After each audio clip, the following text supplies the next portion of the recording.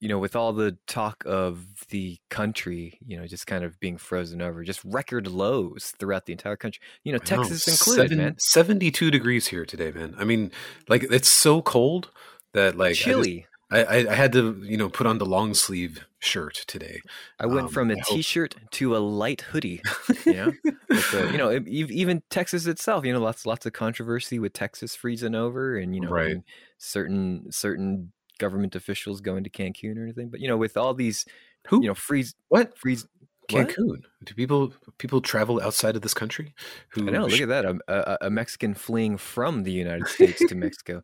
But Burn. with all these freezing temperatures, in the world, or in the country at least, we should all be jealous that Rush Limbaugh found a warm place to go this past week. Oh.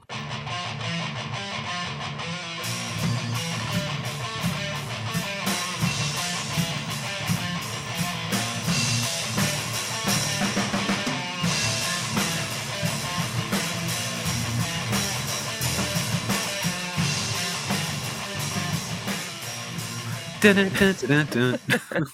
We'll talk a little bit about that son of a bitch a little bit later. You know what's great is like you and Daniel obviously unfortunately grew up with Rush Limbaugh, but I didn't. And so like I don't know all of Well, you don't. I mean, well, not your everything. dad. I guess. I Is your know dad kind of like a conservative radio no, guy? no, no. Even Nobody though I he's like a knew conservative man. Nobody I knew ever listened to Rush Limbaugh. I've just heard the clips throughout the years. So Mm-hmm. like I know he was pretty terrible of a A human being. gigantic piece of shit. Yeah. Yes, and but then I went like 10 years without even knowing that he existed, and then out of nowhere Trump's like the International Medal of Freedom for Rush Limbaugh, and you're like, wait, what? I thought, is that guy still a thing? Like I didn't even know that until 2017 or 18. Well, people like my dad enable him, I and know. people who are not.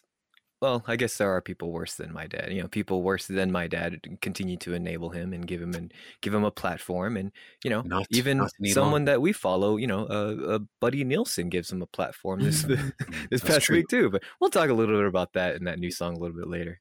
We are giving him a platform right now. We sure are, and Man. I'm sure that man is listening to this episode as we speak and very much Yes. appreciating the shout out to him Yes. and his show. The very alive, non-hypocritical man is checking out the Skinny with Mike and Adam this week. Speaking of the Skinny with Mike and Adam, how have you been this week, Adam? It's been another exciting iceless week. I had my 3 days of snow, and I was just like, I've had enough of this. And then, I came back down, and it's been nothing but beautiful weather since that horrid event from 3 weeks ago now. And then my wife's birthday was yesterday. Oh my gosh, that was like this past Saturday. I know, she's finally old enough for us to get married. Isn't that crazy?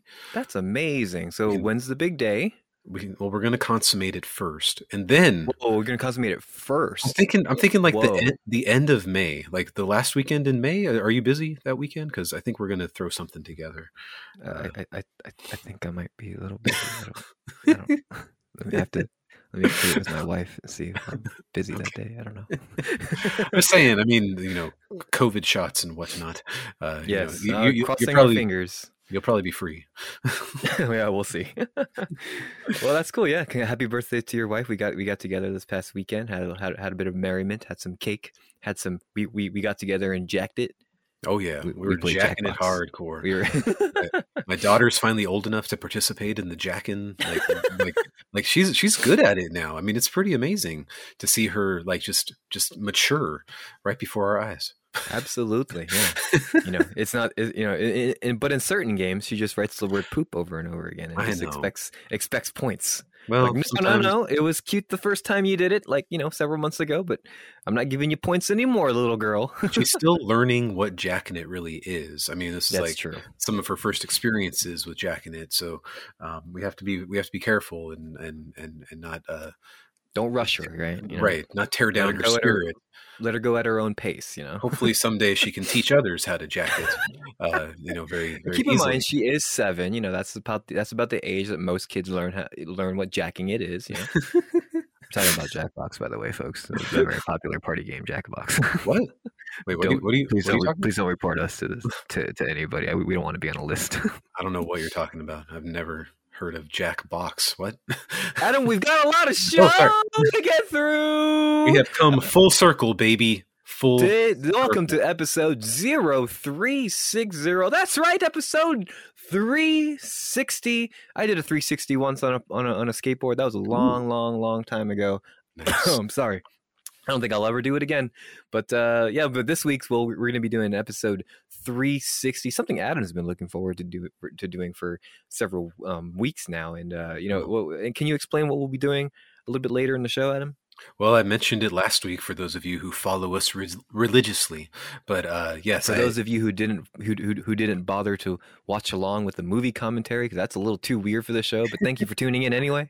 That was pretty cool. I appreciate you people hanging in there on that experiment that we did. So I don't know how everybody responded to it, but something I've been wanting to do for a long time because this is just our fun little show. We just do this for fun, and it's a movie we both love. So why not have the audience who is nice enough to join us every week join along as well. Jacking it. Anyway, so yes, every 4 years or so, I would go back and listen to episode 1 of this. I don't know why you would do that, but okay. Just to remind myself what we shouldn't be doing.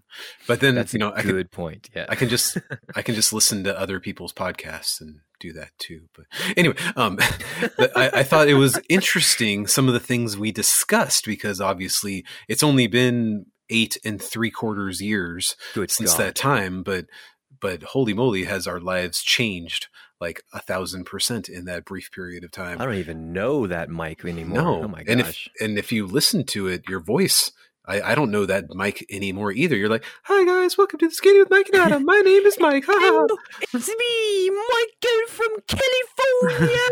Hello. I'm here with my good friend Adam. Yes, hello, it's me, Adam. I am Adam from California. So like, I don't know where your balls were in 2012, but they've successfully made it to where they were supposed to go. They were in my ex-wife's purse. Oh, snap! Unbelievable.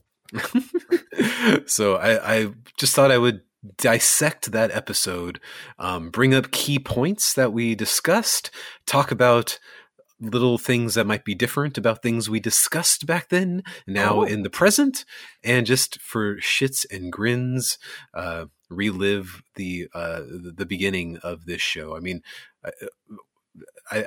we've run out of ideas on every 50th episode, and we're not going to have like big giant things like we did back in the 200s. Those are the good old days. But whenever we end up doing episode 400, we should do a rap battle with one of our sister podcasts in Massachusetts. That's a fun original idea we should do. We should try it again. Maybe we'll get the microphones to work this time. But don't even joke around like that. Come on. I know. Mike's still traumatized from that. Yeah, but this will be fun because we haven't revisited anything from that was prior to when we were like primarily a music podcast too. We were just kind of figuring out the show, figuring out what we wanted to do for the show. It was supposed to be a general news, like pop culture show or whatever, and then we just kind of been like, this isn't fun. We only have fun when we talk about music, so let's just do that. I think it wasn't that way for very long. As you'll notice in episode 1, there's a lot more music that is discussed. Yeah, but anyway, because Adam asked me not to listen to episode 1, which I did not do, and I also, even if he had asked me to do it, I'd be too afraid to do it because I am that neurotic about my own performance, and there's a cringe factor. The cringe factor is off the charts. I'll just leave it at that. Ooh! I can't wait to hear all about that. So please tune in, folks, and thank you for joining us on this week's episode. We have a couple of new songs and new album announcements to talk about. Again, we'll be talking about a little bit of, I guess, the big news of the week is kind of a little bit of virtue signaling by one Buddy Nielsen, who loves to virtue signal. So we'll get to that a little bit. And of course, we got some albums that we've been talking about. We've been checking out this past week, including the new one from Nothing Nowhere. We got our initial thoughts. We'll share our final thoughts on next week's episode. And also tune into next week's episode. We'll be doing a track-by-track review of Architects to those that wish to exit to exist. I gotta stop doing that because like I'm just confusing myself No. at this point. If we change our mind on which album to review next week, is that okay? There might be other albums that are more You know, pertinent and to our interests. there are, yes, because this coming Friday, if you're listening to the show on Monday or this week or whatever, like Little Oblivions by Julian Baker also comes out, and if I'm being honest, I would much rather. I feel like even though I haven't heard the album, we didn't get an early copy because I have no idea who that label is or who to contact about an early copy. But we didn't listen to it. But I have a feeling we'd have a lot more to talk about for that album. But we got Epitaph was nice enough to send us a early copy of For Those Who Wish to Exist. So I think we owe it to them to do a track by track album, track by track review. Damn you, Brett Gurwitz! I owe you so much. I know. You've dedicated so many episodes to Brett Gurwitz, right? I know. It's like 45 minutes of music total, but it was 19 albums altogether? Yeah, absolutely. It was a lot. But before we dive into the show, folks, I wanted to remind you guys that you can interact with us on various pages. In the meantime, you can contact us over at Facebook at facebook.com/Skinny with Mike and Adam. Keep in mind, we are in the process of sunsetting our Facebook page. So we would like to ask our listeners who would so wish to go check out our Discord page, and you can find the open invite on Discord in the description of this episode. Whether you're checking it out on your phone, on your desktop, or wherever you're checking out this podcast, please check the description and join our Discord. And we have a lot of fun over there. The active users that are on there, they are quite active, and we have a good time. We love to joke around and share music and share songs and share music news stories. So please join us. We'd love to have you over there. There you If go. you want to talk to me, you can always turn off the notifications if you need to. If you're like Adam, I'm sure you very much enjoy. No, I enjoy the notifications, but okay. You can turn them off so that you're not bombarded yes. by silliness at times. Correct, yeah. Lush Not me, baby. I look forward to getting bombarded by silliness. If you'd like to talk to me personally, I'm over on Instagram at instagram.com/MikeWearsPrada. And if you'd like to send us a good old-fashioned email, that's at theskinny@gmail.com. So with that out of the way, let's go ahead and jump right into the show. We got a couple of news topics before we go and check out this brand new podcast from 2012 called The Skinny with Mike and Adam. But first, this shit. I know you're out there, somewhere out there. Why'd you have to go with me so buddy? Girl, what you do me? I'm on fucking TV. Why'd you have to go with me so buddy like you? You gonna leave me? I'm on fucking TV. Breaks no ground. We got a bit of a surprise announcement this past week from Manchester Orchestra. That's the band that you and I enjoy. I got into them early 2011 with what album number was that? That was album number 3, Simple Math. I saw their performance on The Late Show with David Letterman. They performed the title track. No, they actually performed Virgin, actually, the song, one of the singles off of there. But I fell in love with that song. As soon as I saw that performance, I checked out the album, and it ended up being one of my favorites of the year and one of my favorites of all time, to be honest. Me too. Not too long, a few years later when we were doing this show, you went to a checkout. I think that was kind of building up to Black Mouth of the Service from 2017. You went back and checked out all 5 of their albums, Adam, and you greatly enjoyed them as well. I think I did, or at least the 4 that were there. I think I went up to Cope right before Black Mile came out. So, all right, and we checked that out together when that album came out. Yeah, that album, if I remember correctly, that was pretty high on our honorable mentions, I believe. It was definitely a top 20 album for me. It seems like a long time ago. It's been almost 4 years, I guess. Yeah, I guess so. Well, their 6th album, oh my gosh, The Million Masks of God, that's going to be coming out on April 30th, right around the corner. And they announced that, of course, with their first single called Bedhead.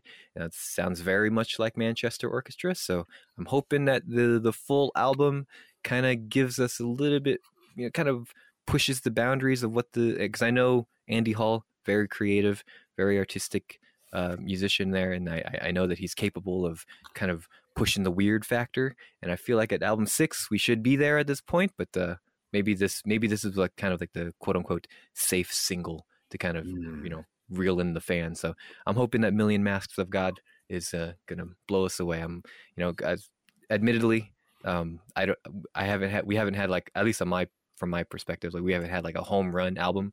I know we're just in February right now, but we haven't had a home run album as of yet. So hoping those are right around the corner. And what's your hype factor for Million Masks of God? I haven't listened to this band since 2017, but my hype. So that's where my hype is. We'll leave it at that. Tentative hype. It's like I know I like them. I just don't really remember why at this point. For their beautiful orchestral subtleties. Music and playing. Yes. For the fact that they're from Manchester and they have a full orchestra in the band, right? At Manchester, Atlanta, yes. Yes, absolutely. Yeah, they're a pretty unique like indie rock band, and they kind of dabble in like emo and shoegaze and of course indie and alternative rock, a little in some songs like even like arena rock too. So they dip their toes in a little bit of everything, and this is one of my kind of low key favorite bands. So anything they put out, I'm really excited for. So yeah, looking forward to end of April, and I guess we'll see you then, Manchester Orchestra. Bit of a shout out for this next one here. We got a new song from Hail the Sun. This is of course coming off of their 5th album, New Age Filth, with the new song is called Parasitic Cleanse. It's only 3 minutes and 24 seconds, which is a short song for Hail the Sun. Holy moly! I'm in shock. Maybe I should listen to it. Maybe I could find the time. Usually I just can't find the time. Squeeze this into your busy schedule, Adam. I might, but I don't want to be overhyped. I want to be surprised, and I want to look forward to the album and be surprised when I put it on the first time. I'm of the opinion that you should at least listen to, for every album that like you're interested in, you should at least listen to the lead single, so to at least give you an idea of what to expect going into it. You don't have to listen to all 5 singles that every fucking band puts out, leading up to every album, but like you should at least listen to the lead single. I've made that mistake more than once, nearly 20 years ago, and I'll never look back. You're a different man now, exactly. as we'll see, later in this episode. But Parasitic Cleanse. It's of the same vein, I would say. I've seen some people talk about it where it's like, oh, it's a lot more energetic than the lead single that came out a couple weeks ago. I'm like, it's about the same energy, but it's pretty funky though. It's got a really funky bass line, but the musicianship of Hail the Sun is not anything that I've ever worried about in the past. Right. I think you and I both agree whether or not we enjoy their full albums. Hail the Sun, one of the most talented musical acts, at least in the scene today. It's right. just it's just the overall songwriting and composition is what fails to grab us sometimes. But this song's pretty dope. I like the song. It has a good ebb and flow, pretty traditional song structure as well. So 2 songs in, I'm liking both of them. So I'm looking forward to New Age Feel. That's almost as good as the last album was for me. I think it was a 2 out of 11. 2 out of 11. There we go. Yeah. So it's just it's going up from here, man. Do it. nothing but high hopes from now on. So yeah, again, April 16th, New Age Filth. We'll check that out when I think this is the last of the songs I'm going to be checking out though. So between now and April, I'm sure this band's going to release the entire album on the internet as singles. Probably. All right. So speaking of new songs, we got a lot to talk about for this one. First of all, Rush Limbaugh is dead. Good riddance. And I say that as an empathetic human being. Now, don't get me wrong. I have no empathy for people who spend their life bullying and objectifying and putting down other people for their own, and specifically for their own profit and for their own clout. So Rush Limbaugh was definitely one of those people, and he was a figure that I've known throughout my entire life because, like I mentioned in the beginning episode, he was on our radio constantly. My dad, hardcore conservative, he's just gotten worse over the years, and one of the reasons why I feel is because he listens to people like Rush Limbaugh. Fuck Rush Limbaugh. I'm not going to say I'm glad he's dead, but I'm going to say that the world is better off without him. All right? That's my statement. I'm sticking with it. Oh, wait, I'm going to release a little... on my social media, I'm going to release a little statement saying like, oh, well, every life is precious. And when I released a song, okay. All right. So I'm getting ahead of myself here. Overall, he felt that way as well, that every life was precious. So you have to, pummel the people that don't agree with you. Yes, every life is precious, except for minorities and women and black people and people. But the unborn need to be. But as soon as they're born, we're going to deny them, basic health, basic human rights, and stuff like that. Anyway, I'm getting a little bit ahead of myself. I'm sure a lot of you are well aware. Census Fail, on the day that Rush Limbaugh died, released a song called "Lush Rimbaugh." You get it? You see, if you mix up the two letters, you can get away with it, and it's not slander. Oh, somebody stop me.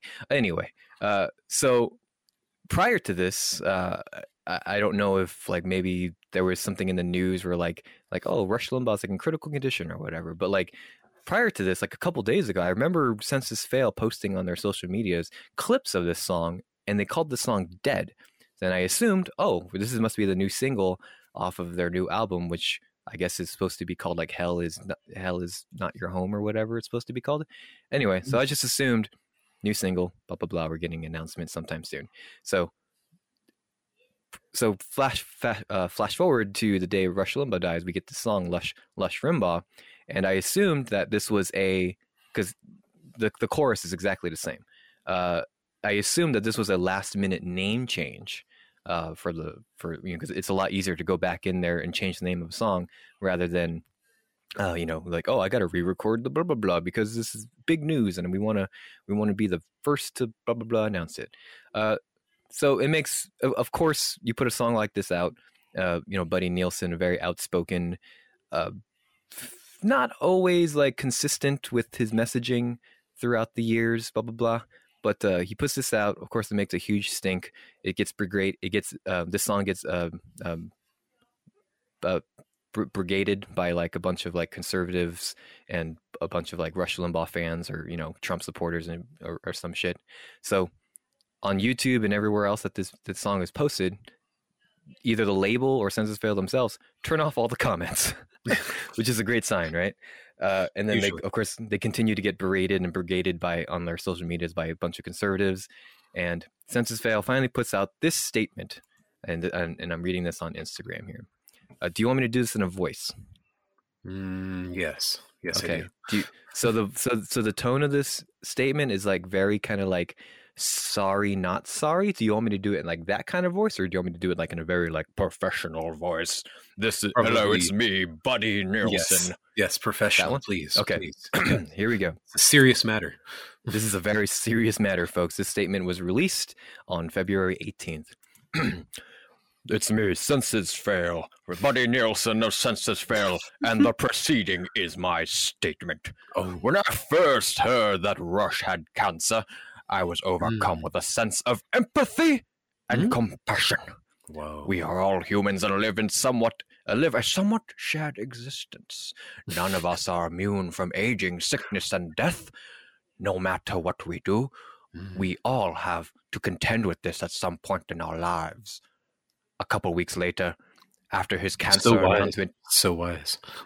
A couple of weeks later, after his cancer announcement, he proceeded to do the same bigoted, racist, and vile thing he has done his whole life. I was not surprised that even in the face of death and illness, he resigned to tear down others and spew more bigoted, racist garbage. Whoa. He is known to be a champion for the right, and that's the right, capital T, capital R, Adam. Oh, but what he really is a champion of spreading pain and prolonged suffering to the BIPOC and LGBTQIA+ communities. Jesus Christ. That was every letter in the alphabet right there. The A, B, C, D, E, F, G, H, I, J, K, L, M, N, O, P, Q, R, S. What was the first one? What was the first one? BPOC? BIPOC, that's Black Indigenous People of Color. Oh, indigenous. Okay. Yeah. Okay. I do not wish death on anyone. I do not celebrate the death of anyone. I do celebrate the movement of the BIPOC and LGBTQIA plus people being liberated from oppression. While one less oppressor is not a victory, it presents an opportunity. A chance to change the narrative and not allow another harmful person to have a pedestal. Link in the bio. A pedestal link in the bio. Wow. Well, a link to the song in the bio. So, well, going from that, I want to read Mr. Connery. Thank you for reading that.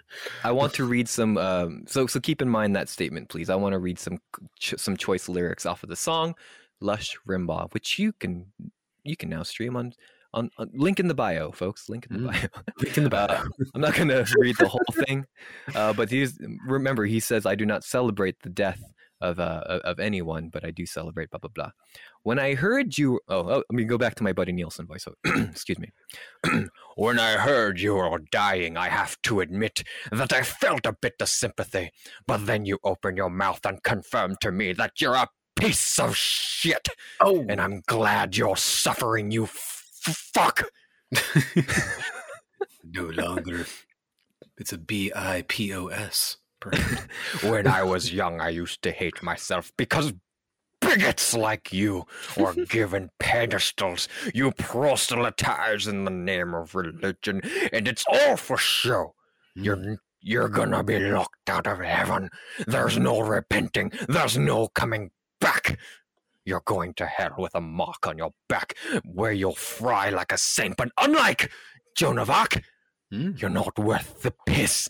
You've put out the spark. There's a lot more choice lyrics out there, but I'm not going to read the rest. But so a lot of conflicting words here. Link in the bio. Like, comment, and subscribe. So, folks, I think that was a song from Princess and the Frog, right? Link in the bio. Link in the bio. That is a beautiful deep cut. I love it. But my point here, folks, is that this is a perfect example of what's known in the industry as virtue signaling. One who loves to post about how great and supportive of minorities and the oppressed that they are, while at the same time putting out other messages out there that, like, not because that song is not like oppressive anyway, but it's like it's very much outside of the message of what he said. Like, I don't celebrate the death of anyone, but yeah, buddy, what are you doing with the song? Yeah. Yeah. B-I-G-O-T. B-I-G-O-T. Exactly. Yeah. So again, it's kind of hypocritical. I would have preferred, like, if you put a song out like this, like, fucking stick to your guns and just, like, stick to what you wrote, dude. Like, the backpedaling here is kind of upsetting, and it's kind of like, what are you doing, dude? Like, you really, you can't have your cake and eat it too. You either put out a song that condemns this admittedly awful man. I admit too, this man is awful, and I don't know if it's shameful for me to admit, but, like, I don't know.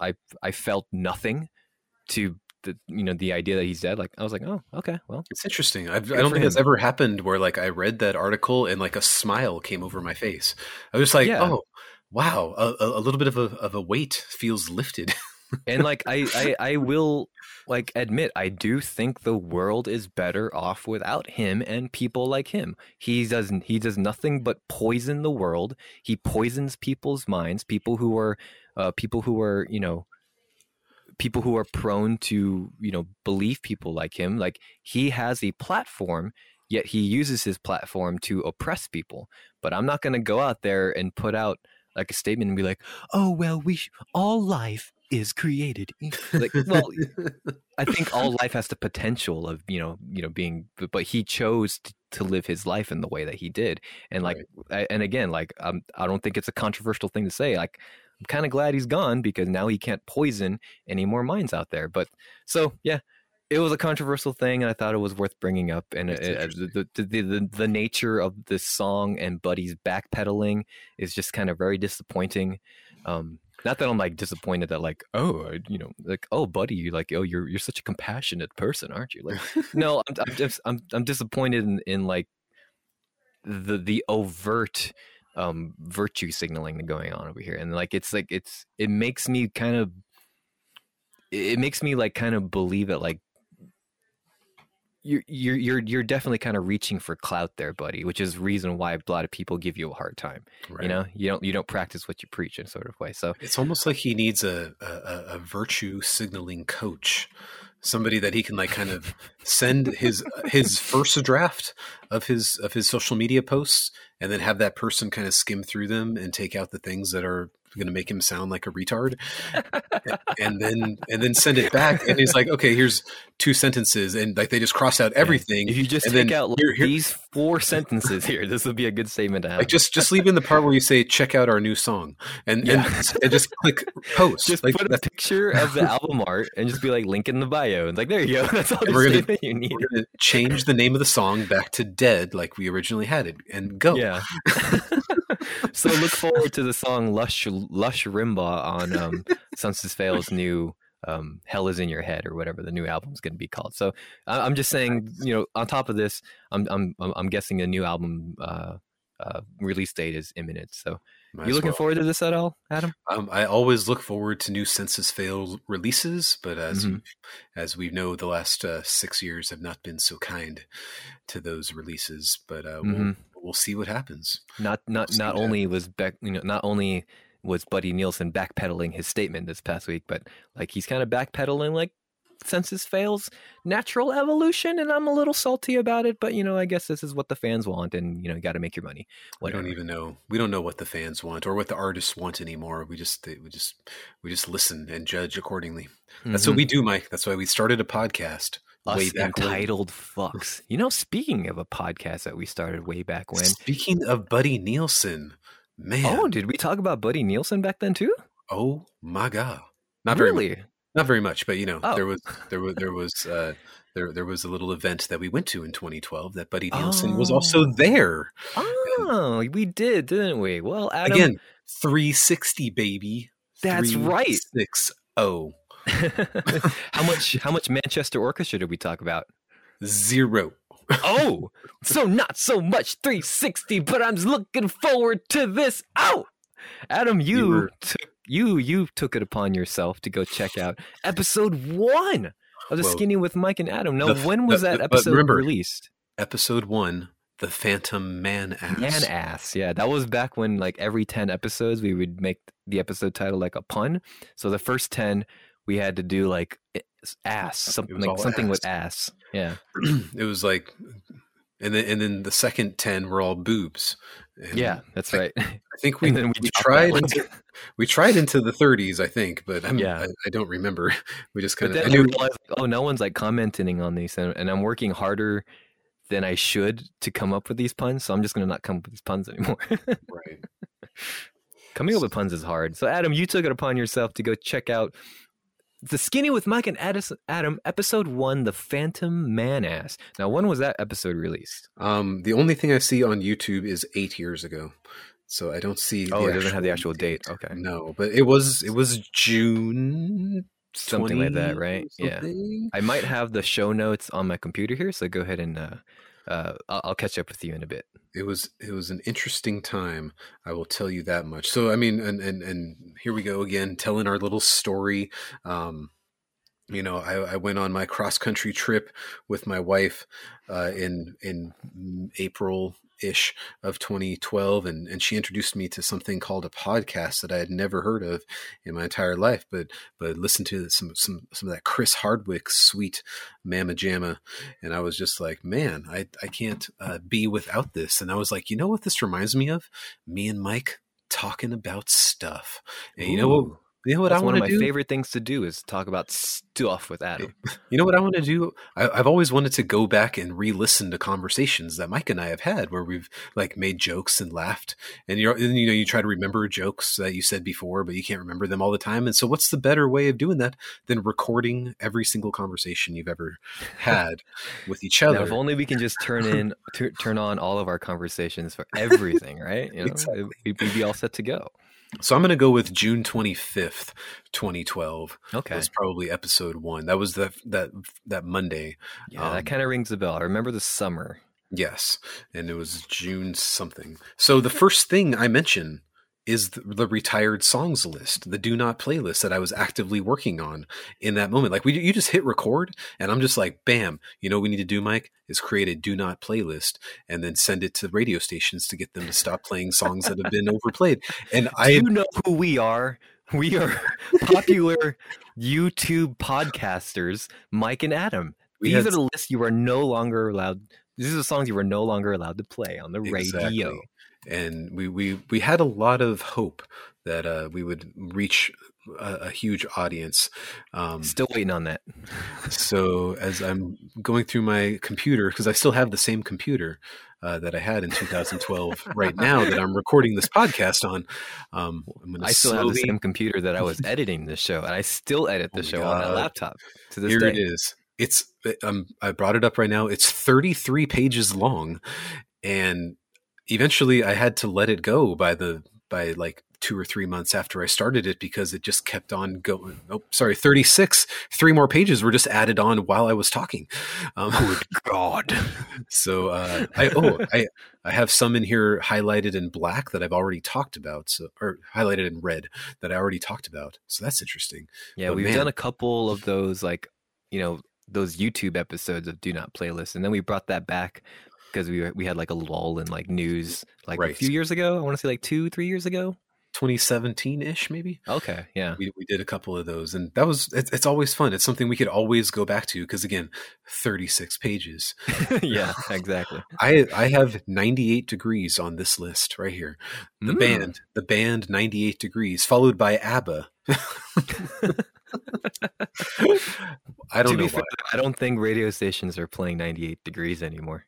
I'm sure somewhere they are. But anyway, so we banter a little bit about that and the over-exaggerated laughter.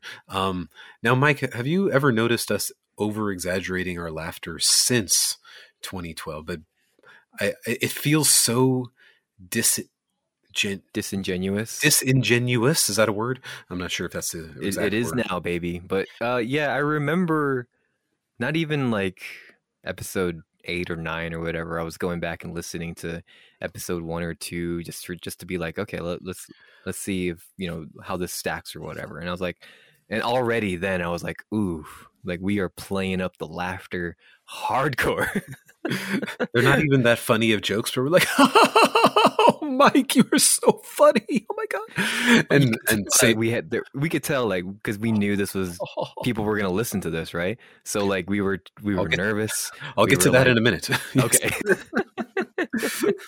But the first thing you say after you introduce yourself, and again, you sound like a 14-year-old boy, is you make a Juno reference about, if I was a flower growing wild and free, this man would be my sweet honey bee. And you're referring to me. And now I know. And what's interesting about that is just recently we talked about Juno, Elliot Page. Yes. I mean, it's prior to that news, you talked about Juno, the soundtrack. The soundtrack. I mean, just recently. So I just wanted to throw that out there, that I thought that was probably... It was a very, I'll just put it like it's not a very heterosexual moment in the grand scheme of our friendship. I just is that a problem? I'm just saying. You're saying that's the first of many. let the public decide. But so that's just a start. You haven't done a movie reference to introduce me ever since, but I thought that was adorably non-heterosexual. Now that you bring that up, I think that's probably one of the best intros we've ever done to the show. If I was a flower going wild and free, this man would be my sweet honey bee. Right. Oh man, how come we don't do that anymore? That's amazing. It was like you had planned it all week long, just so that you could say it on the first episode. I remember being so taken aback by it. Just be like, I don't know how to joke about this yet because I'm not good at podcasting. And you set me up and I had nothing. But anyway. It's almost like you were frozen in fear. Right. And didn't know what to say. So I pivot and start talking about the Bee movie starring Jerry Seinfeld. Now this was before I had children, so I wasn't like as astute into cartoons movies as I am now. Yes. But we go on this weird like 5-minute discussion about the Bee Movie. And then you bring up Ants also being a good movie. No, you say great movie. Yeah, Ants is a great movie. I will stand by that. Okay. To this day. I saw it in the theater in like 1994 and I haven't seen it since. But I'm an ant. And then that was the first time you said our catchphrase, "Welcome to the Skinny," where we're going to cut through the fat of the news stories of the week. The food puns. The food puns. So you're already referencing movies and creating a slogan without telling me. I mean, you didn't tell me you were going to do any of these things. So again, setting me up for failure right off. Did I really not like? Did that really like take you aback? Like all the like my transitions and stuff like that? I could have tried to come up with the tagline, but I probably couldn't have come up with anything, especially I guess right on the hindsight, fly. I should have asked you to help me out with those kind of things, right? Yeah. It's fine. Anyway. Here we go. Now we assumed people we knew were going to be listening to the show. Now this is for a little while that was a fact. This is something that we have long since let go of because nobody we know in real life actually listens to this show. My wife listened religiously for a little while, but because she got so busy with grad school, like she started like listening a little bit more sporadically. And I told you this off air. I don't know if I shared this on air yet, but like recently, I want to say like in January or something, my daughter and I were just hanging out, and then like we cross each other in the hallway or whatever, and then she's like, "Hey, Dad, so Halsey's in your top 10 albums of the year. That's really cool." I'm like, and I didn't really like respond. And you're just like, yeah, I'm like, what? Yeah, duh. Go brush your teeth. To that episode? What? So I guess some people in my life listen every now and then. Okay. Well, and so Erica didn't jump in until 2016. Right. Obviously, Zoe didn't jump in until December of 2020. Absolutely, yes.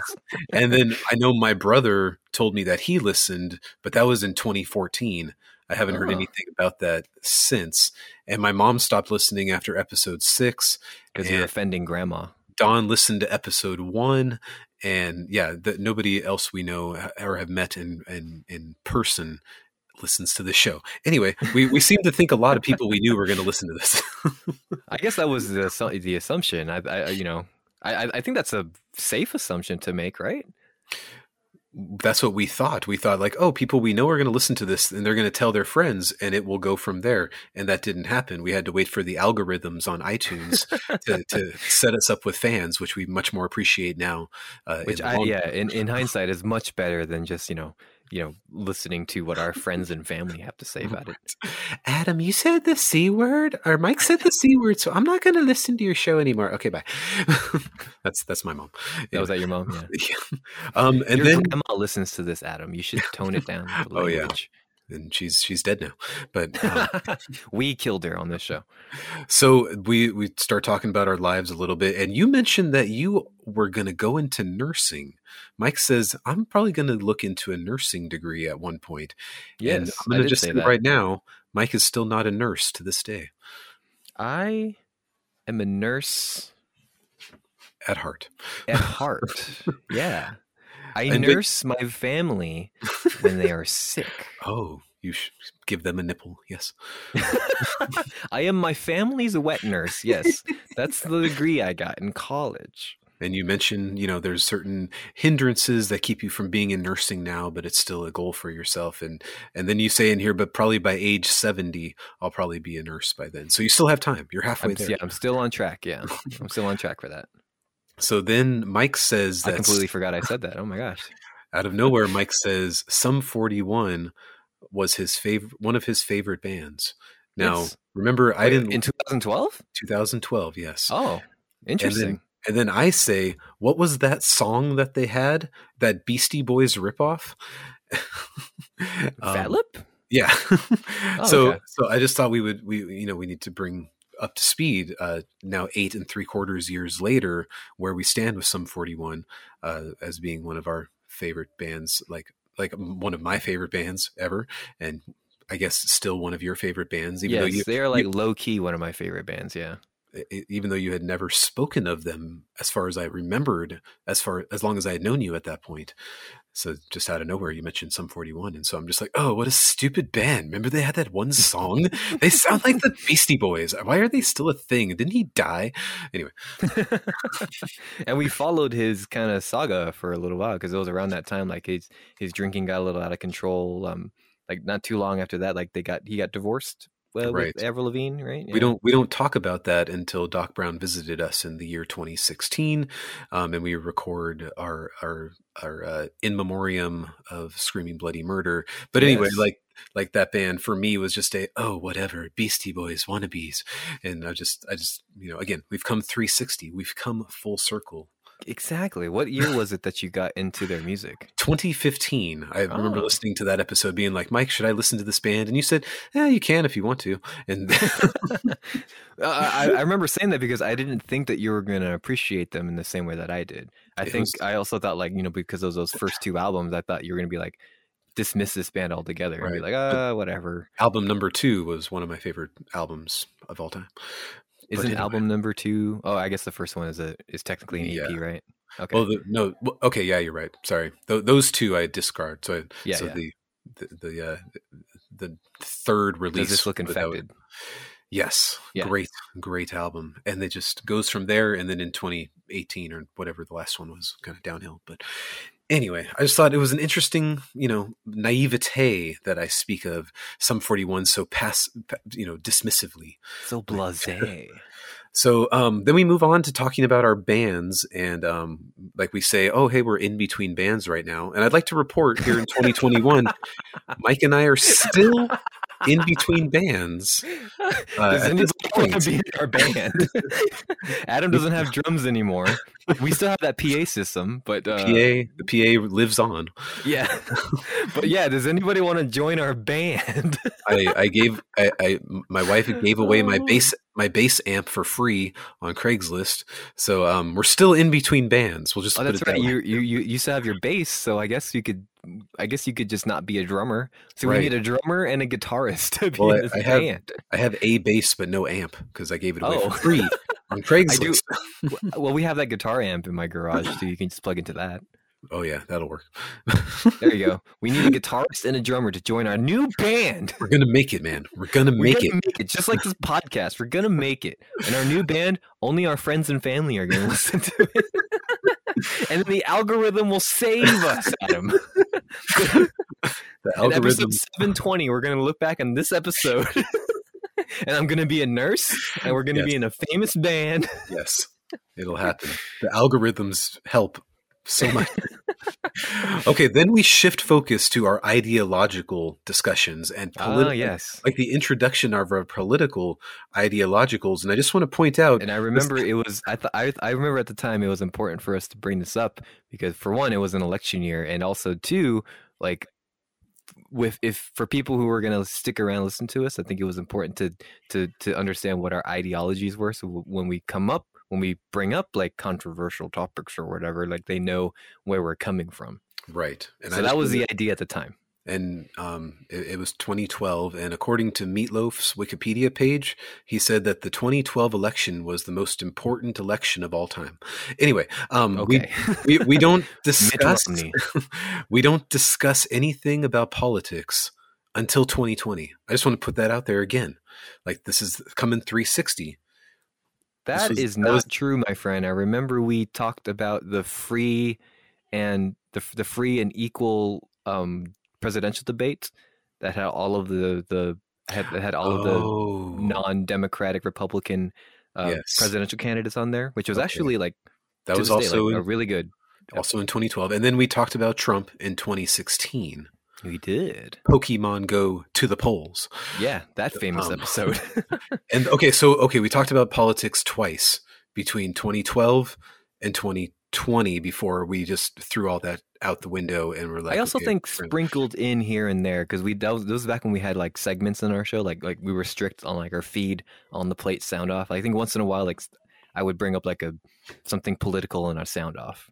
Corporations are people too, Mike. Corporations are people. Mitt Romney is a great man. I just think now that we shed that barrier, and maybe it was just me holding us back because I do that all the time. But now stop it. We actually now we can talk about it, and I don't know, it doesn't feel icky, bad, I guess, because now it's just like, whatever, here you go, take it or leave it, America. Mike just voted for Biden, so what does he have to prove? Yeah. Also, Rush Limbaugh, terrible man. Glad he's dead. Dead. D-E-D. Dead. Dead. Okay. So I talked about Peter Camejo running for governor in 2003, and I went to a political rally that he did at a Mexican restaurant in Riverside. Nice. And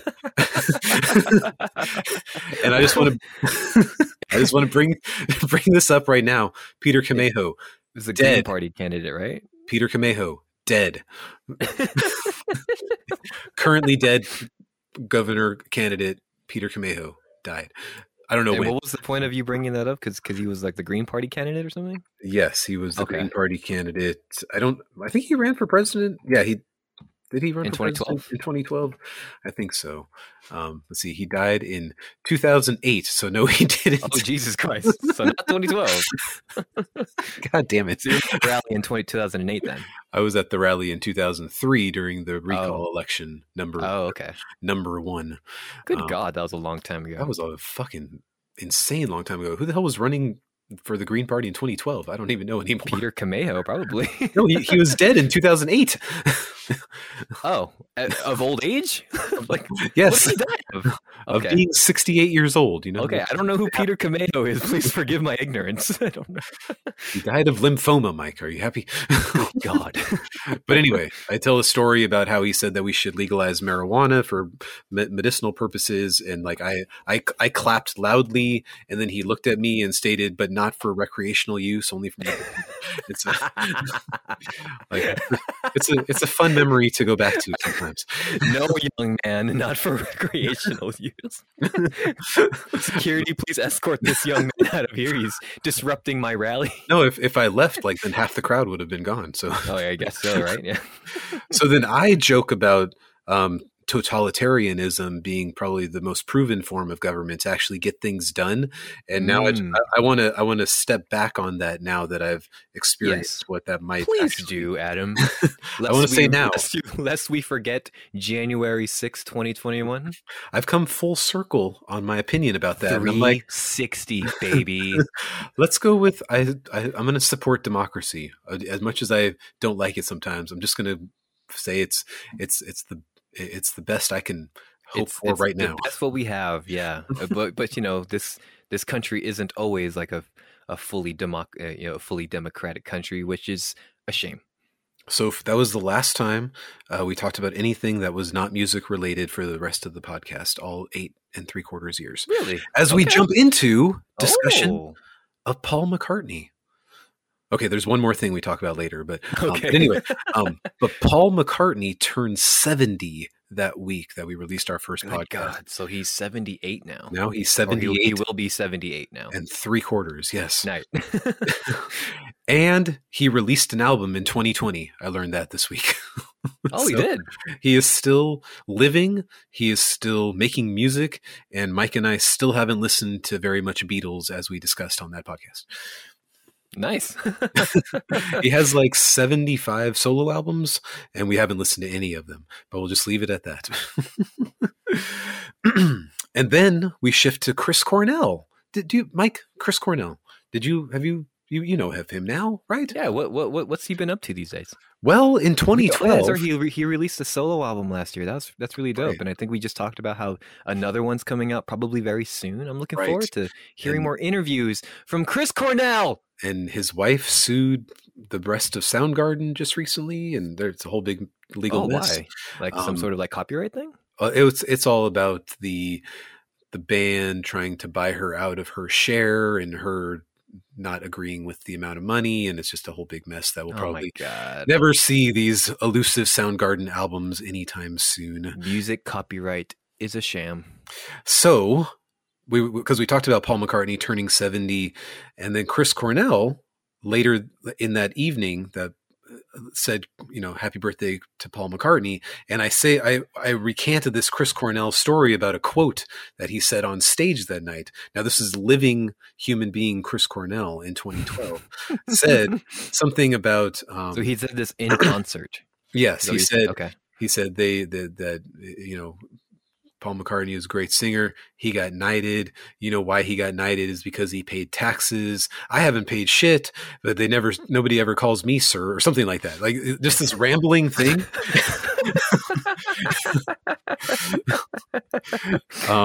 Chris Cornell would go on to die 4 years later. Yes, 5 years later. 5 years later. So, and then I say Chris Cornell was my favorite singer, but I think I'm changing my mind on it now. So I'm going to just say right now, 2020, he's like number two. Yeah. Who was your favorite singer in 2012? Apparently I was Fallon at that time. As I learned later, I was leaning a lot more towards Dustin Kinsrew. Oh, is that right? Well, Dustin Kinsrew has a very similar singing style, very similar cadence and stuff. Right. So, and then Mike says about the Chris Cornell quote, "No one accused Chris Cornell of being very bright." That was your exact quote. So, I want to ask you what you feel about that now, after of course, absorbing all of his discography and getting into the lore of what was. I'm going to say no one ever accused 26-year-old Mike of being very bright either. I know you're only 25 at that time. Still. Oh, that's right. That was before my birthday. Yeah, you're right. Yes, nobody ever accused 25-year-old Mike of being very bright. The balls were still high. Hello, it's me, 25-year-old Michael. Yeah, I mean, I admittedly at the time I didn't know too much about Chris Cornell other than he's the lead singer of Soundgarden and Audioslave. And your dismissive tone about him is so palatable. Like you can hear it. You're just like, oh, why are we even talking about? Oh God, Chris Cornell. This old man, this old musician man. I'm never gonna listen to his music or fall in love with it. And then we proceed. I just wrote here, we spent way too much time talking about the Beatles after that. For a band that neither of us have really listened to, we spend 5 to 10 minutes talking about them. And it doesn't I've listened to the Red and Blue album, which is just a greatest hits compilations. Well, yeah, exactly. We've listened to barely anything of the Beatles, but anyway. Just, their biggest hits. So then we pivot, nay, I say, whatever. Rodney King, dead. Oh yeah, June of 2012. Local Rodney News King Roundup. Yeah, my favorite musician, Rodney King. Yeah. So we mentioned in there that most of those kids today don't know who Rodney King is. It's very possible still 8 years later that most people don't know who Rodney King is, but I'd like to hope that they do. So those of us in Southern California should know who Rodney King is. Yes. So I mentioned that I do a recount of what happened to him. I say that he was high when he was beaten by the police, and it turns out with blood alcohol whatever testing that he was not high. I just want to throw that out there. I think if I remember correctly, that happened that week. Right, where he was found dead. I think it was in a pool, right? In his Rialto. In his Rialto home, but he was high when he died, but he wasn't high when he was beaten by the police. Okay, that's what you were saying. Okay, yeah. So and then Mike tells a story. Oh, first of all, I wanted to say that we talk about racism being a bad thing and police brutality, and I want to say 8 years later, it's good. It's still Nothing's fucking changed. It's still happening, and we should probably be more cognizant of that as a culture. But anyway, America is a failed state. We got to get out while we can. Create an exit plan, every single one of us. But I want to go to New Zealand. But the more fun part of that story was Mike telling a story of being 2 degrees of separation from Rodney King. That's right. Because my old coworker. Yeah. Mike knows some guy who attended the porn shop in Rialto that Rodney King worked there. He worked there. Oh, Mike knows a guy who works at a porn shop. Okay. No. My old coworker from my first job, he was one of the people who restocked the store. So he only worked in the back, and once in a while, like I would go back there to help him when the store was slow. All the porn he was stocking, the porno. The porno that I was stocking in my kitchen store. Yeah, but no, he used to work at like the Romantics. I don't know if that's a you know a widely known porno shop, or if that's just a regional thing. But like, there's this porno shop, adult toy shop called Romantics that's in our area. So there was one in Rialto, and apparently like Rodney King would go there and rent videos, and if I remember correctly, he would recant the story like he would come in like every couple weeks or whatever, and he was just very quiet. It was always looking down, just didn't mind anybody's business. Just came in, rented his videos, and returned the videos he was renting, and just came back every now and then. So yeah, just a quiet guy. Didn't really know much about him, or didn't really make a stink about who he was or anything like that. Just right. So in retrospect, Mike knows the guy that sold Rodney King porn. Mm-hmm. So congratulations. Where's my interview? No one. I don't see MSNBC coming knocking down my door asking my opinion about this. So Rodney King's still dead here in 2020, and to this day, really, he's still dead. He was only 47. Wow. Oh, that's too young, man. Okay, so then we pivot again back to music. Interesting how we always wanted to go back to music. So I mention, or we bring up the story of the Red Hot Chili Peppers releasing their B-sides to the I'm With You album. The I'm With You sessions? Is that what it was called? Yes. And I've also heard it called I'm B-side You. Anyway. Oh, that's cool. That's pretty clever. I like that. So they released like two songs. I'm sorry, just an aside. That's not one of the recommendations you gave me, right? For Chili Peppers? Not the B-sides, but the A-sides, yes. Okay, cool. So we mentioned that they're releasing like two songs every month for 13 tracks or whatever, however many tracks it was altogether. And like, you are very anti this model, and in hindsight, I think I am as well, because I waited until they all were merged together as a full album, and eventually enjoyed it a fair amount. It's my number 29 album of 2013. Good God. I know. And then it took that long for them to release all of it? Yeah, like I think the last couple of songs came out early 2013. So I didn't listen to it until that year. But it's pretty good, most of it. And then Mike said, quote, "These are a bunch of songs that no one wanted." And for people who aren't familiar with the Chili Peppers, I can completely understand that. But I now, as I've even gone even further into that band, I take offense. It's 2012, Mike.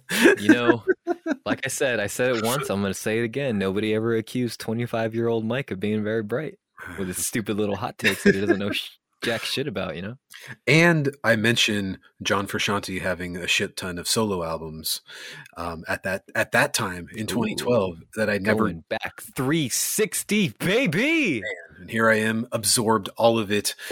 Albums in my top 100 albums of all time. Some of the greatest music I've ever heard. Finally, soon to be, Mike will be all caught up on. Well, not all caught up, but like caught up on the John Frusciante stuff that Adam wants me to get caught up on. The saga that is, yes. So many sagas. So then we pivot away from music again, and we talk about Hug a Ginger Day that had just passed that previous week. See, this is what I'm talking about with the early versions of the show, grasping at straws. So, I mean, Brave had just come out that month, I believe. That's true. Yeah, 2011. You're right. 2011 or 12? Oh, 12. I'm sorry. Yeah. Okay. Yes. 2012 film. I'm just letting it load here. It came out in June 22nd. Good God. We just missed it. So I remember it was a Hug a Ginger Day, and we talked about how that was, and you were just like, "Do you guys know that Adam finds redheads attractive?" And he married one.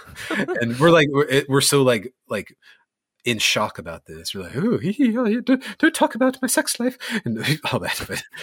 But then, wait, you were being serious? Like, well, I'm just like, there's a lot of hesitation in talking about it. For you mean? Yes, You don't want to like be too personal with yourself. I think that's what it was. I mean, Oh, Mike, okay. Mike just throws out there like, Adam loves redheads. That's all he Googles on his porn searches and stuff like that. It's Yeah, like, no wonder why your Mike, mom doesn't want to Mike, listen to this show. Mike, calm down, dude. You don't need to tell them everything. Leave something for the next 8 3/4 years to learn about.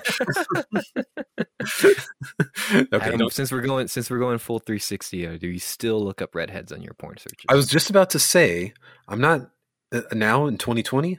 I'm a lot more into Mexican chicks. I'll just put it out there. Oh, okay. Cool. Yeah. Not so much 360, but okay. Not so much 360, but a little bit south of the bordery. I don't know. Ooh, I don't know what that means. 180 there. I don't know what any of that means. I'm sorry. Me neither. I love it. I'm going to take it. I'm not cutting it out. So it was interesting when I listened to this episode a couple of months ago and got this idea. My children had just discovered watching Brave, literally like that week, and I hadn't watched it. I hadn't watched it for years prior to that to remember how weird it is when her mom turns into a bear and the movie takes a weird. Not a movie I go back and watch a lot. But I just thought it's a beautiful film. I think it's animated very well. Like Merida's hair, some of the best hair I've ever seen in an animated movie. But the story, it just feels like it's just a mishmash of like 5 different scripts mashed into one. The movie doesn't really know what it wants to be, and it's just like. So it's a bit of a chore for at least for me to to watch. So I just thought it was really like very serendipitous that I watched this movie for the first time in at least 5 years, and all of a sudden I turn on our old podcast and there we are talking about Brave, and it was like, that's it. I got to do an episode about this. This is final. It's almost as if we don't talk about anything else. Like Brave and John Frusciante and Paul McCartney and Rodney King. And we've never stopped. But then we pivot again. Oh my God, so many pivots. So many pivots. Now we talk about Emma Stone. Do you know who Emma Stone is, Mike? She is a redhead that is going to star in the upcoming movie Cruella. Right. But have you seen that trailer? That awful trailer? No, I just saw a picture for it and I was just like, This is Disney's The Joker, I think. This is like when you bring me out, can you introduce me as Cruella?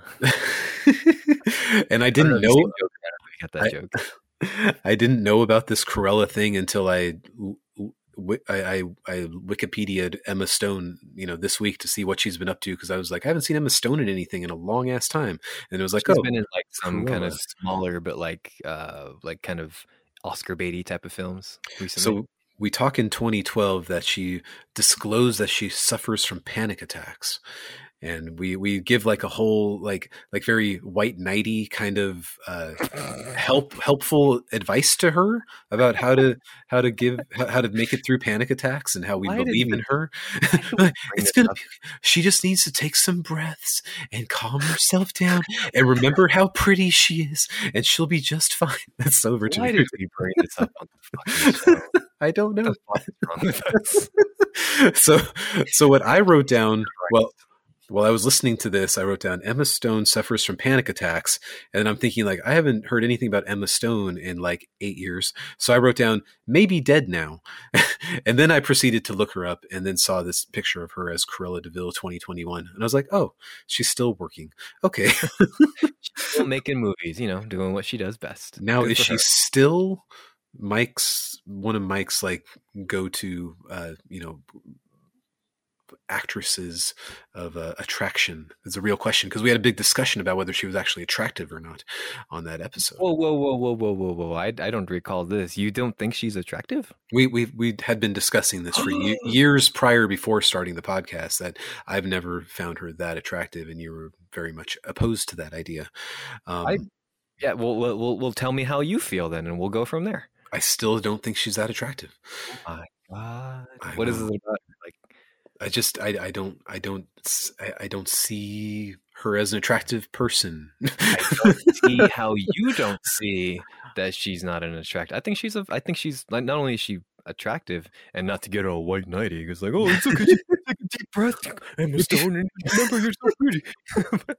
No, but I think she's also like from what I've seen in like interviews and her humanitarian work as well too. Like she's very like an empathetic person too, and she just seems like she seems like she has a big heart as well. So she just seems like somebody that like that I think would be fun to hang out with as well. Okay. Who also happens to be quite attractive. Quite attractive. Okay. Well, I don't agree. Anyway, All right. I'm glad she's doing the humanitarian work because we need more humanitarian works out there. We need more humanitarians out there. You're Right. absolutely right. So then pivot. So many pivots. Back to music, baby. This is where the podcast just takes off right here. This is Where where we we like 25 minutes into the podcast. we're literally like 7 minutes in right now. Yeah, baby, that's right. Now Thrice Show 2012. Ooh. So Their Their farewell tour, right? Their Dead and Gone tour of 2012. They'll never ever be back. So we tell the entire story of that show at the where do we see them? House of Blues in Anaheim. Anna in Disneyland, yeah. I discussed how resistant I had been to listening to new bands and how Thrice kind of helped to break me through that. And I say in there that like I had listened slightly to Major Minor at one point, and I brushed them off as sounding a lot like U2 and Audioslave, and I don't know. Audioslave. I don't know. I don't know. Audioslave. I don't know. No, neither of those make sense whatsoever. Major Minor doesn't sound like U2 or Audioslave one bit, but I said it on the show. Now it's true. You said it on the show now. I know. You put it out into the universe. It must be real. So, so we tell the entire story. We talk about that guy jumping off the top of the second story and crushing us, and frightening. It was pretty exciting. And I forgot that. I forgot that, after he jumped and then the security people tried to, take him out of there. And then the security people are punching him.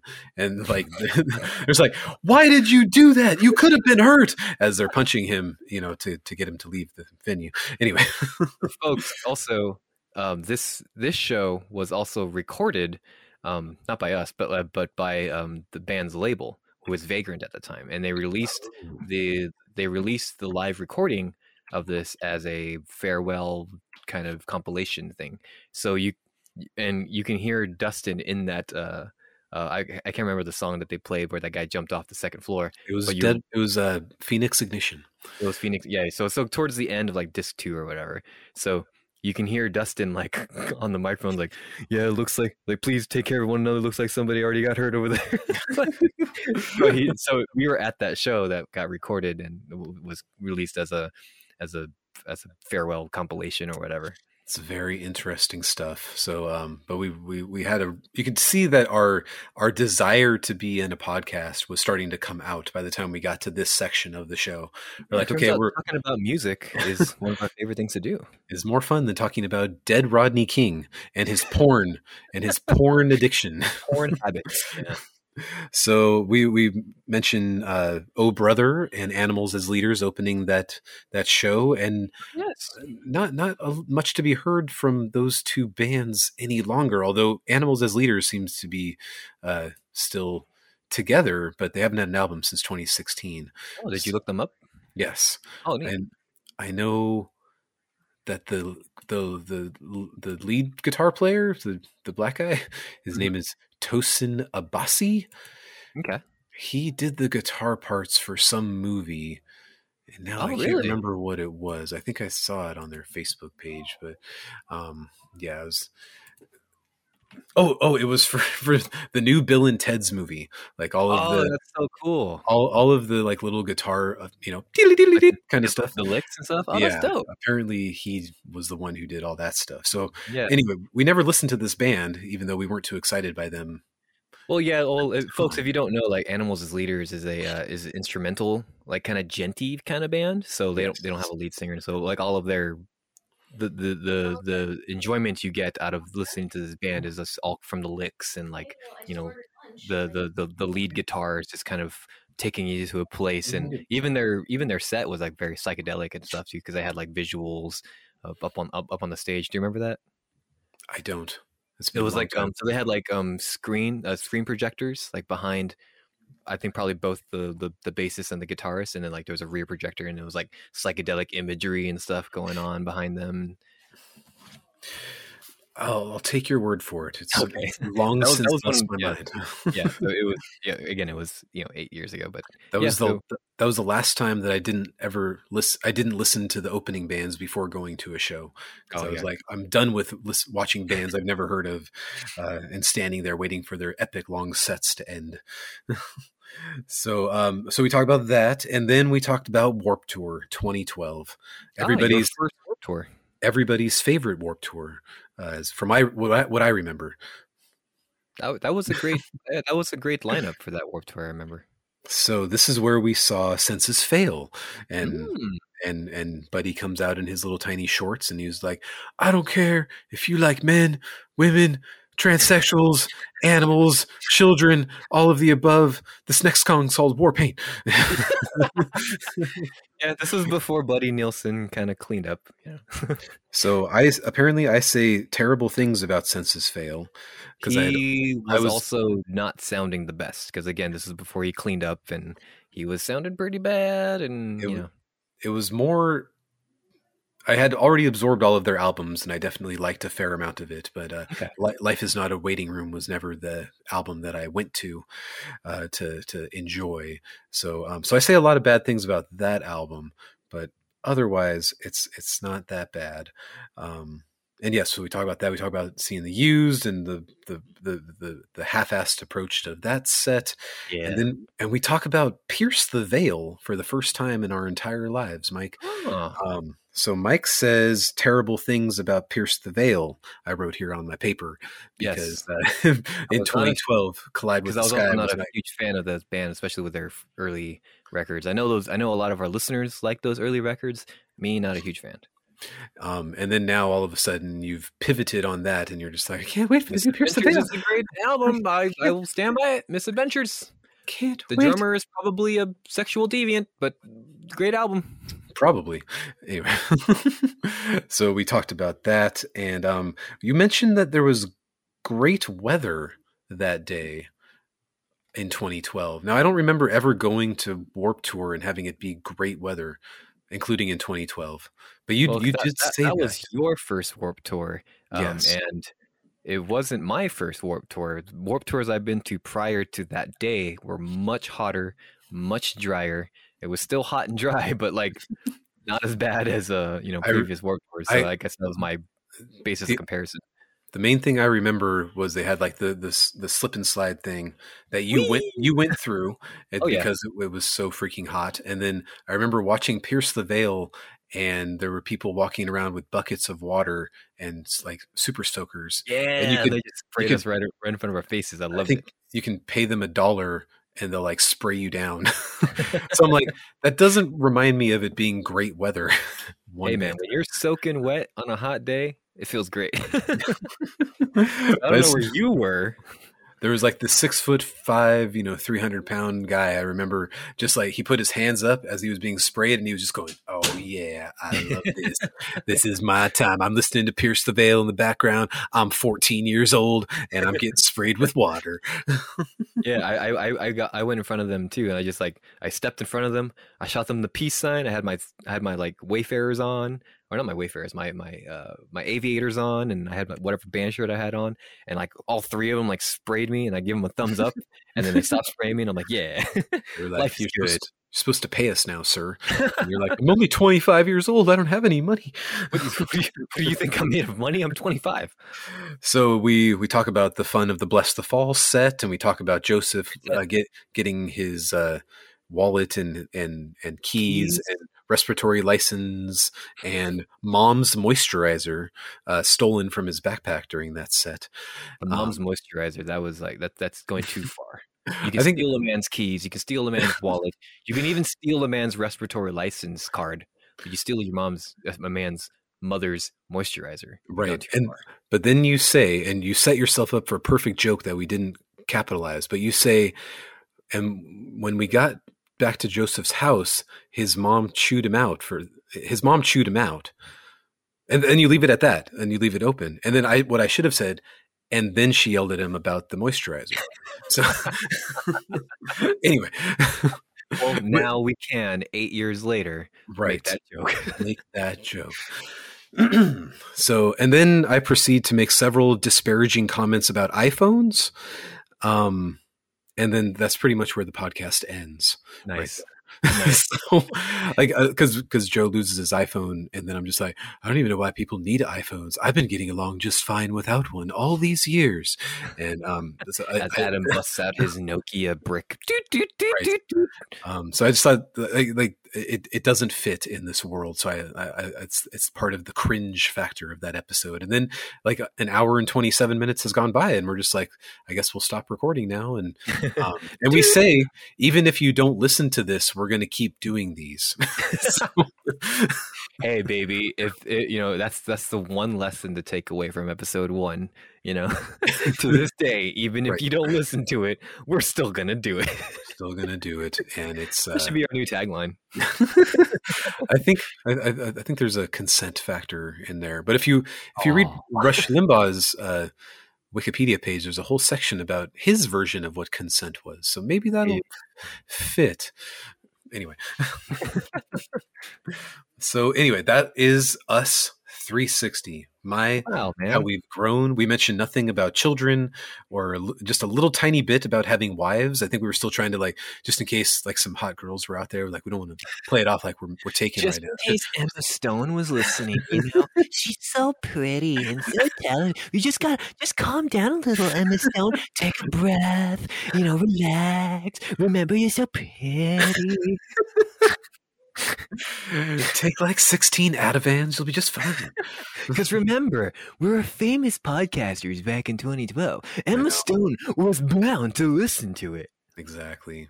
So, and the pace of my voice, I talk really, really fast, like I'm on a bunch of coke the whole time. Again, we were both nervous, and I think it was very apparent how nervous we were back then. We've definitely loosened up. Like there are some episodes where I'm still like nervous and I can hear it in my voice, but but we've come such a long way as far as like nerves and being comfortable with both one another and both what we say and what we share on the show. Like, for fuck's sake, like how many times have we like bared our hearts and souls on this show at this point? Like, we would have never done that in 2012, right? No way. It's like, let's just keep laughing and talking really fast. Adam, it's so funny. That's what the kids want to hear. Well, all that's missing is for this to be on YouTube, and for the thumbnail to be like both of us like, whoa, like shocked face with like a giant red circle around some bullshit. Like, right. Mike and Adam, listen to episode 1 of The Skinny with Mike and Adam. They listened. In all caps, right? Right. Smash that subscribe button. Smash that subscribe button. Hit that bell. Be part of the notification squad. Yeah, we sure are. We're notified every time. I'm so glad we never went down that rabbit hole. Oh man, we did make a documentary once, but that was we did a documentary once. So anyway, we'll walk through that another episode, I guess, on the 10-year anniversary. Yeah, well, thank you for. Oh, yeah, it's coming up. Oh my sweet lord! in 6 years, yeah, it's coming up. Oh right, yeah. Oh, of the documentary. Okay, yeah. But but thank you for going through all that. It honestly, if you asked me to do it, it would. The cringe factor would have been too much for me, and I would have been like, and that's the first 10 minutes of the episode, Adam. So what did you listen to this week? But it is fun to go down memory lane to see how much we have changed, and not just as people, and and not just as people, but as we've gotten more comfortable with this show, we've kind of turned this show into what we want it to be, and we've had like some listeners, and we've made new friends along the way, and this has been like one of the highlights of my life, and it continues to be, and it's been a highlight of my week going on, whatever our third retirement, the third someday iteration of this show, coming out of retirement or whatever the fuck we're doing right now. But so thank you for checking that out. And it's fun. And but after going through that, for the dear listeners who are listening to this now, do you recommend they go back and listen to it? For them? Yeah.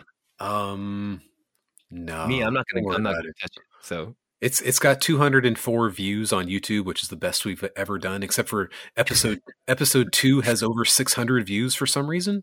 Wow. But other than that, nothing else we've ever done on YouTube has garnered that kind of attention. Yeah, So, 600 is about what we 500 to 600 is about what we get per episode, good like a God. non like a non like top 10 or end of the year episode. Like those can go up to like 800, and I think the 2018 episodes, I think like those almost got to the thousands like per episode. Whoa. So we get about like 500-600 per episode depending on what we talk about. So yeah, that's good enough for I'll we take have 5 people on Discord. So please smash that Discord button. Be part of the Discord squad. All right, Mike. Let's review some albums. It's our favorite thing to do. Well, I have 5 to go through, and you have 1. I have one full one, and I have like just to be fair, my work was super swamped this week, and I didn't I wanted to jump into some more stuff, but I only had time to recheck out because I knew you were checking out part 1, Meatloaf with Bad Out of Hell part 2. Just gave that a couple more spins just to kind of refresh my memory, and also Guns and Roses, Use Your Illusion 1.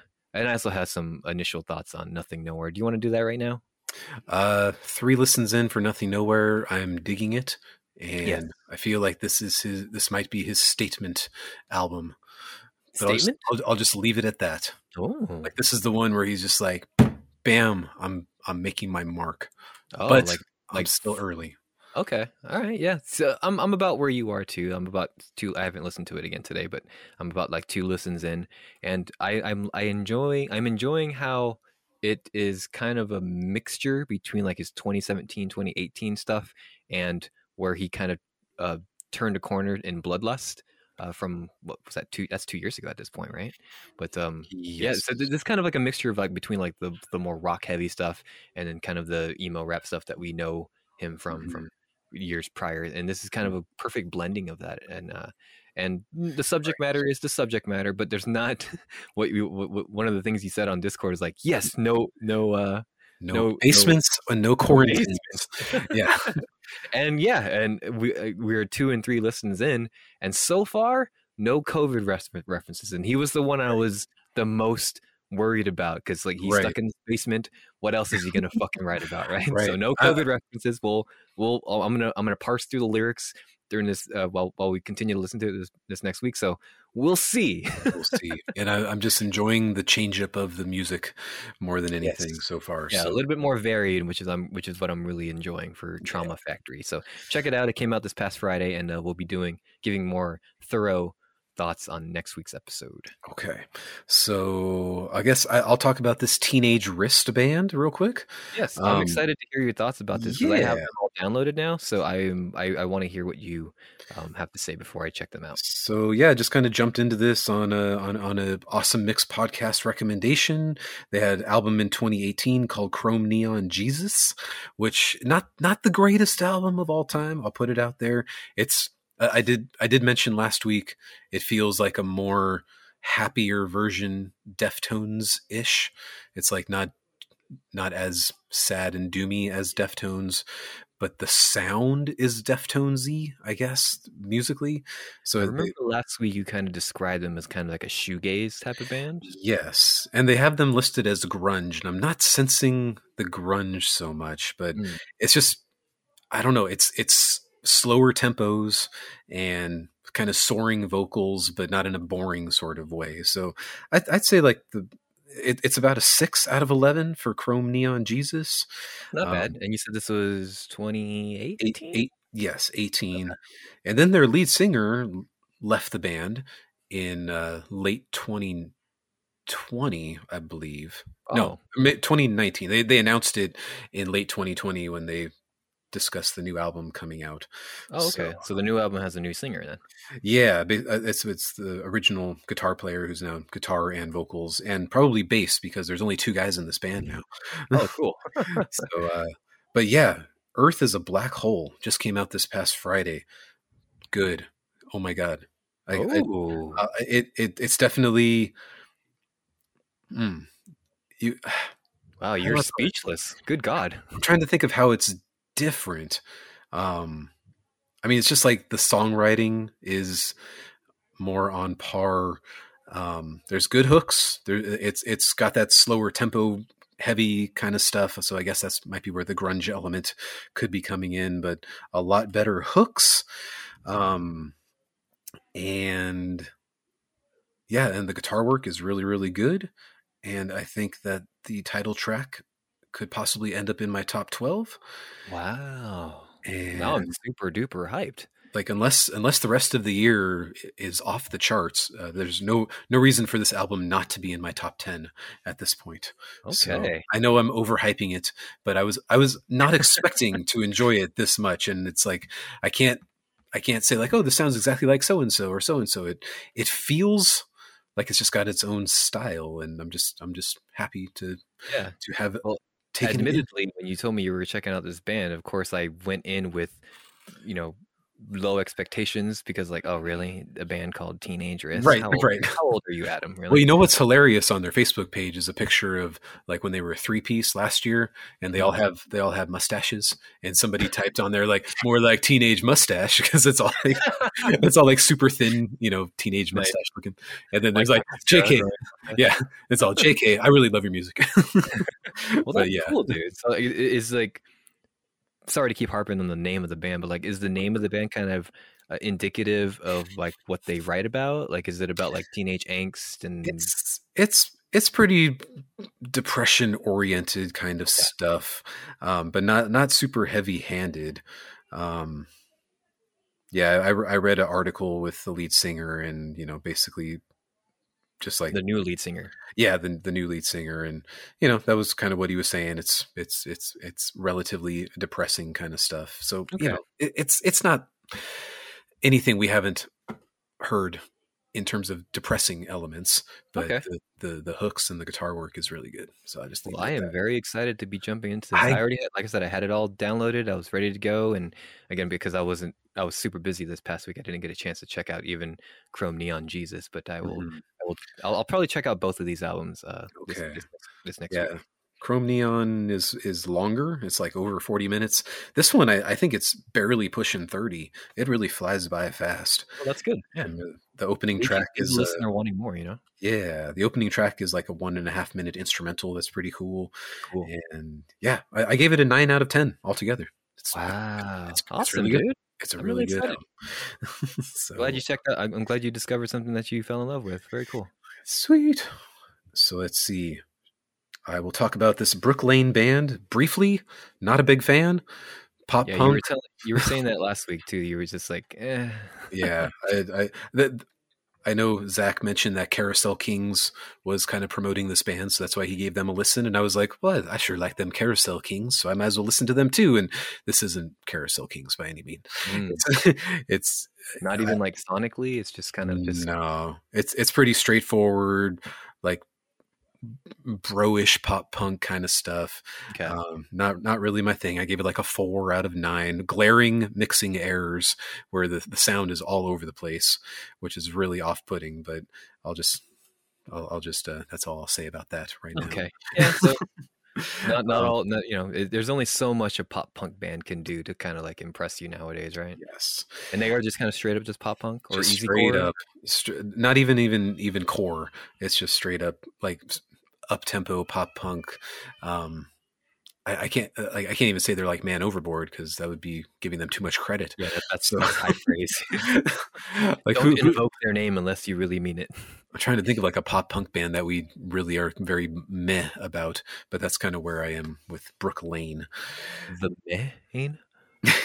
The Maine, there you go. Speaking of which, John O'Callahan's solo project. It's called John the Ghost, under the name John the Ghost, with I Only Want to Live Once, and I don't want to listen to this album You much only more want to than listen once. to this once. Pretty much. I mean, Okay.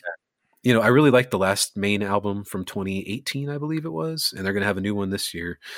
So I was just like, I'd like to hear some of his solo stuff. There's some good tracks. It's only 9 tracks altogether. It's 30 minutes. Like half of it is pretty good. And, there's a track in here called So-So that kind of sums up the entire album. Okay. But there is a track in here called Why, which I could have said, like, why did you release this? But that's actually a really good song, though. So I can't say that honestly. Why is this great song surrounded by a bunch of mess songs? Right. So yeah, that's everything except we can talk about Meatloaf, baby, because our discussion of Meatloaf a couple weeks ago got muted by my children, who muted my microphone before I started recording it. So, again, go back to 2012. Why do we have kids? Didn't realize it until later. But yeah, okay, so Meatloaf. So you went back and checked out "Bad Outta Hell" 1, which the original you've never heard before. No, 1977. I never went back and listened to that album, but 1994, I was all over Bad Outta Hell 2. Thanks to that hit song, I Would Do Anything for Love. And then my uncle rocking out to that cassette in the summer of 1994. And I remember like we would only get through about the first 2 songs before we would arrive at our destination.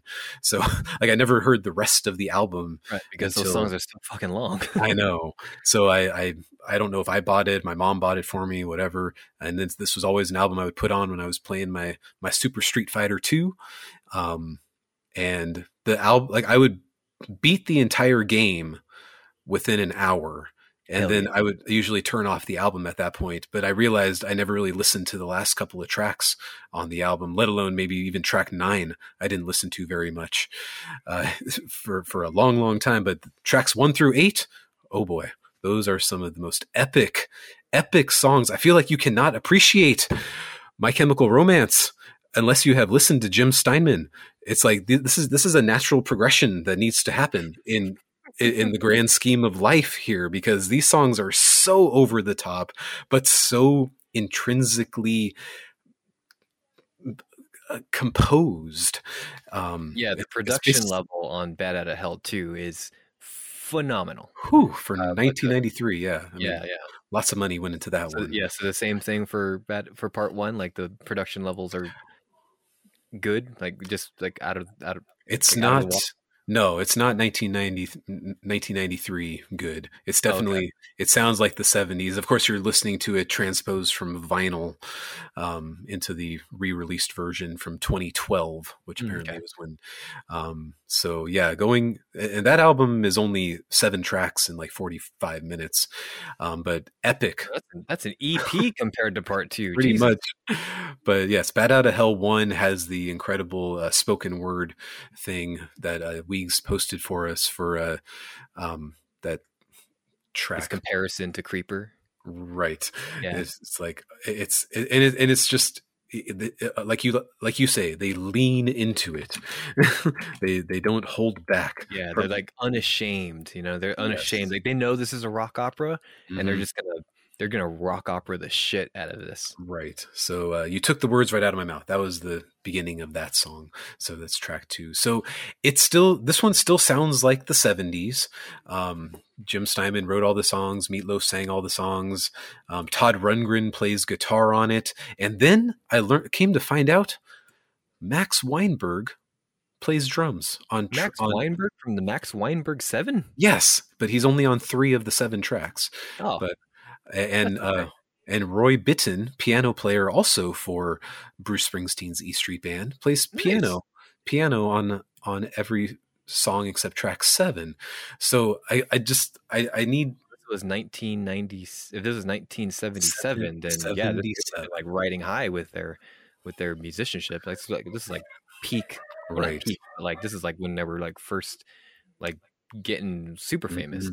So it has that nostalgia element because these are a bunch of 30-year-olds. Excuse me.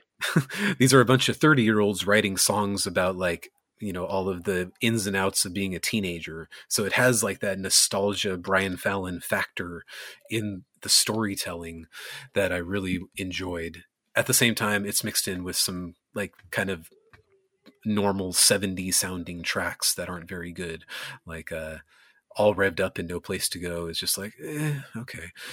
And what was the other one that I so this album's like a lot less like concept album than part 2 then. Is that right? Am I right? sound does that sound right?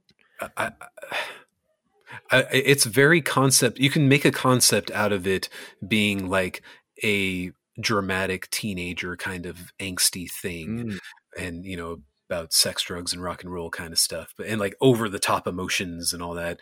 So yeah, that like I enjoyed that. The Bat Out of Hell track is so good as a 1977, nearly 10-minute epic song. So I would say if you like Bat Out of Hell 2, you probably like Bat Out of Hell 1 quite a bit. okay. It goes by a lot faster. Yeah, nearly like half its length. So track 3 and 4 were the two tracks I didn't really care for. I thought they were just kind of middle of the road, but 2 out of 3 Ain't Bad was like a huge song for them, and it was like a big ballad, and like it's got a good hook. I found myself singing along to that song.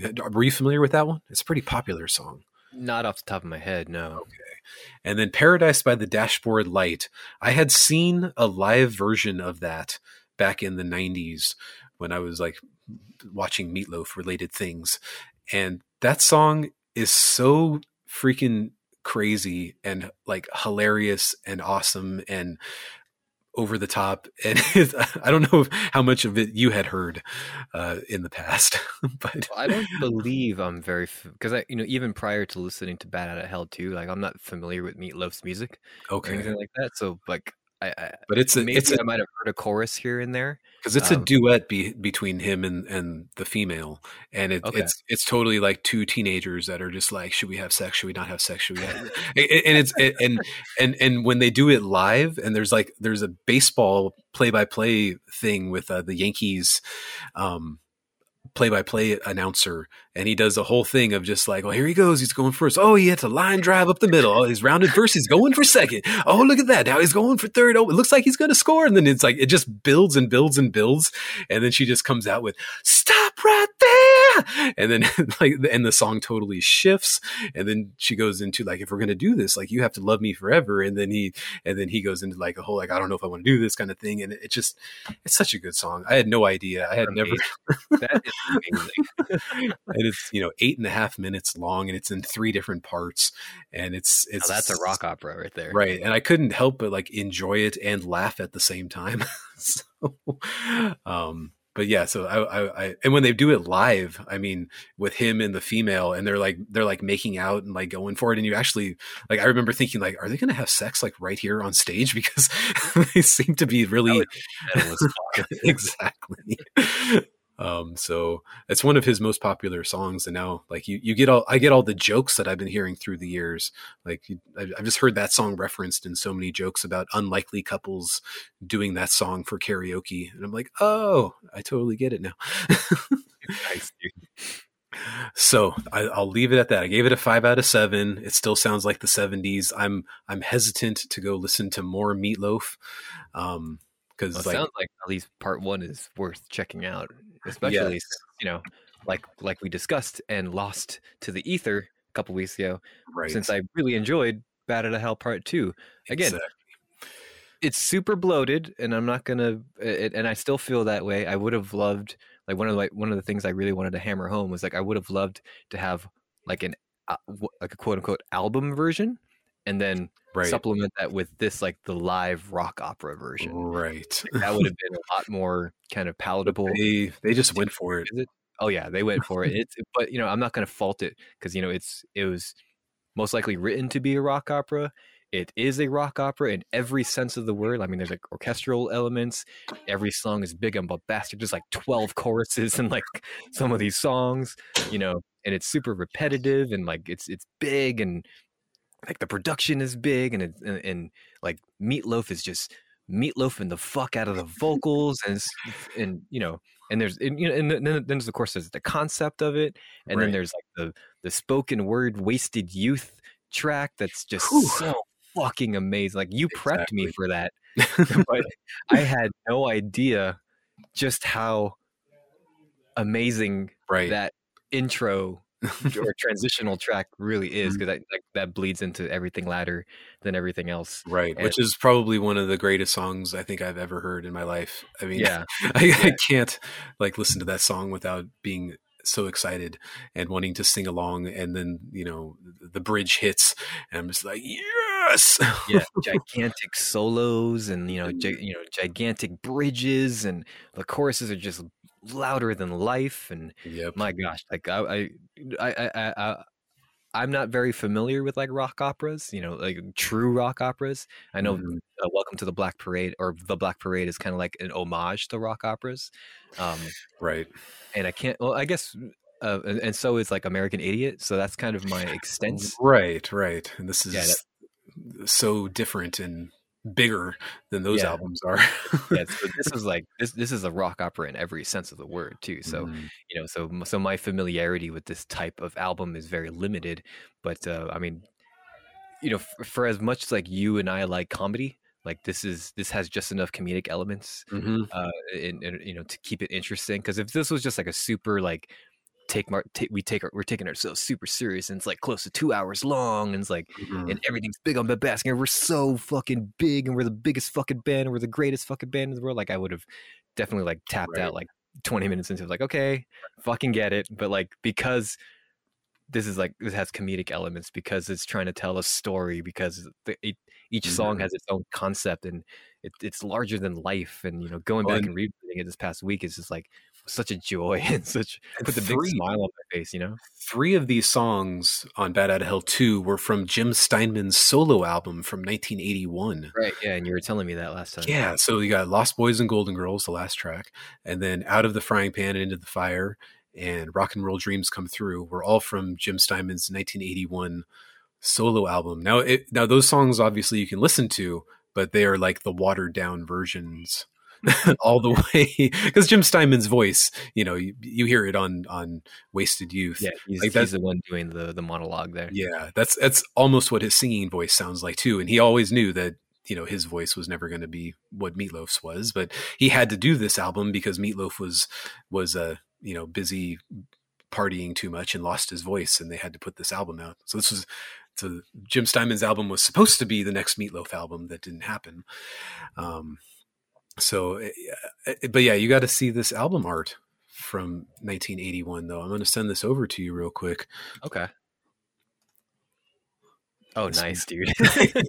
This is, for the listener here, we got like a fucking almost naked. This is like an oil painting too, like those classic 70s metal oil painting album arts. Right. We got like a naked ass angel wearing a black Speedo, Yes. long fucking golden locks of hair, and Yes. this beautiful goddess of a woman, like hand on his chest, and they're Right. both looking at the moon. Staring at the moon. He has long angel wings, and he's holding a guitar.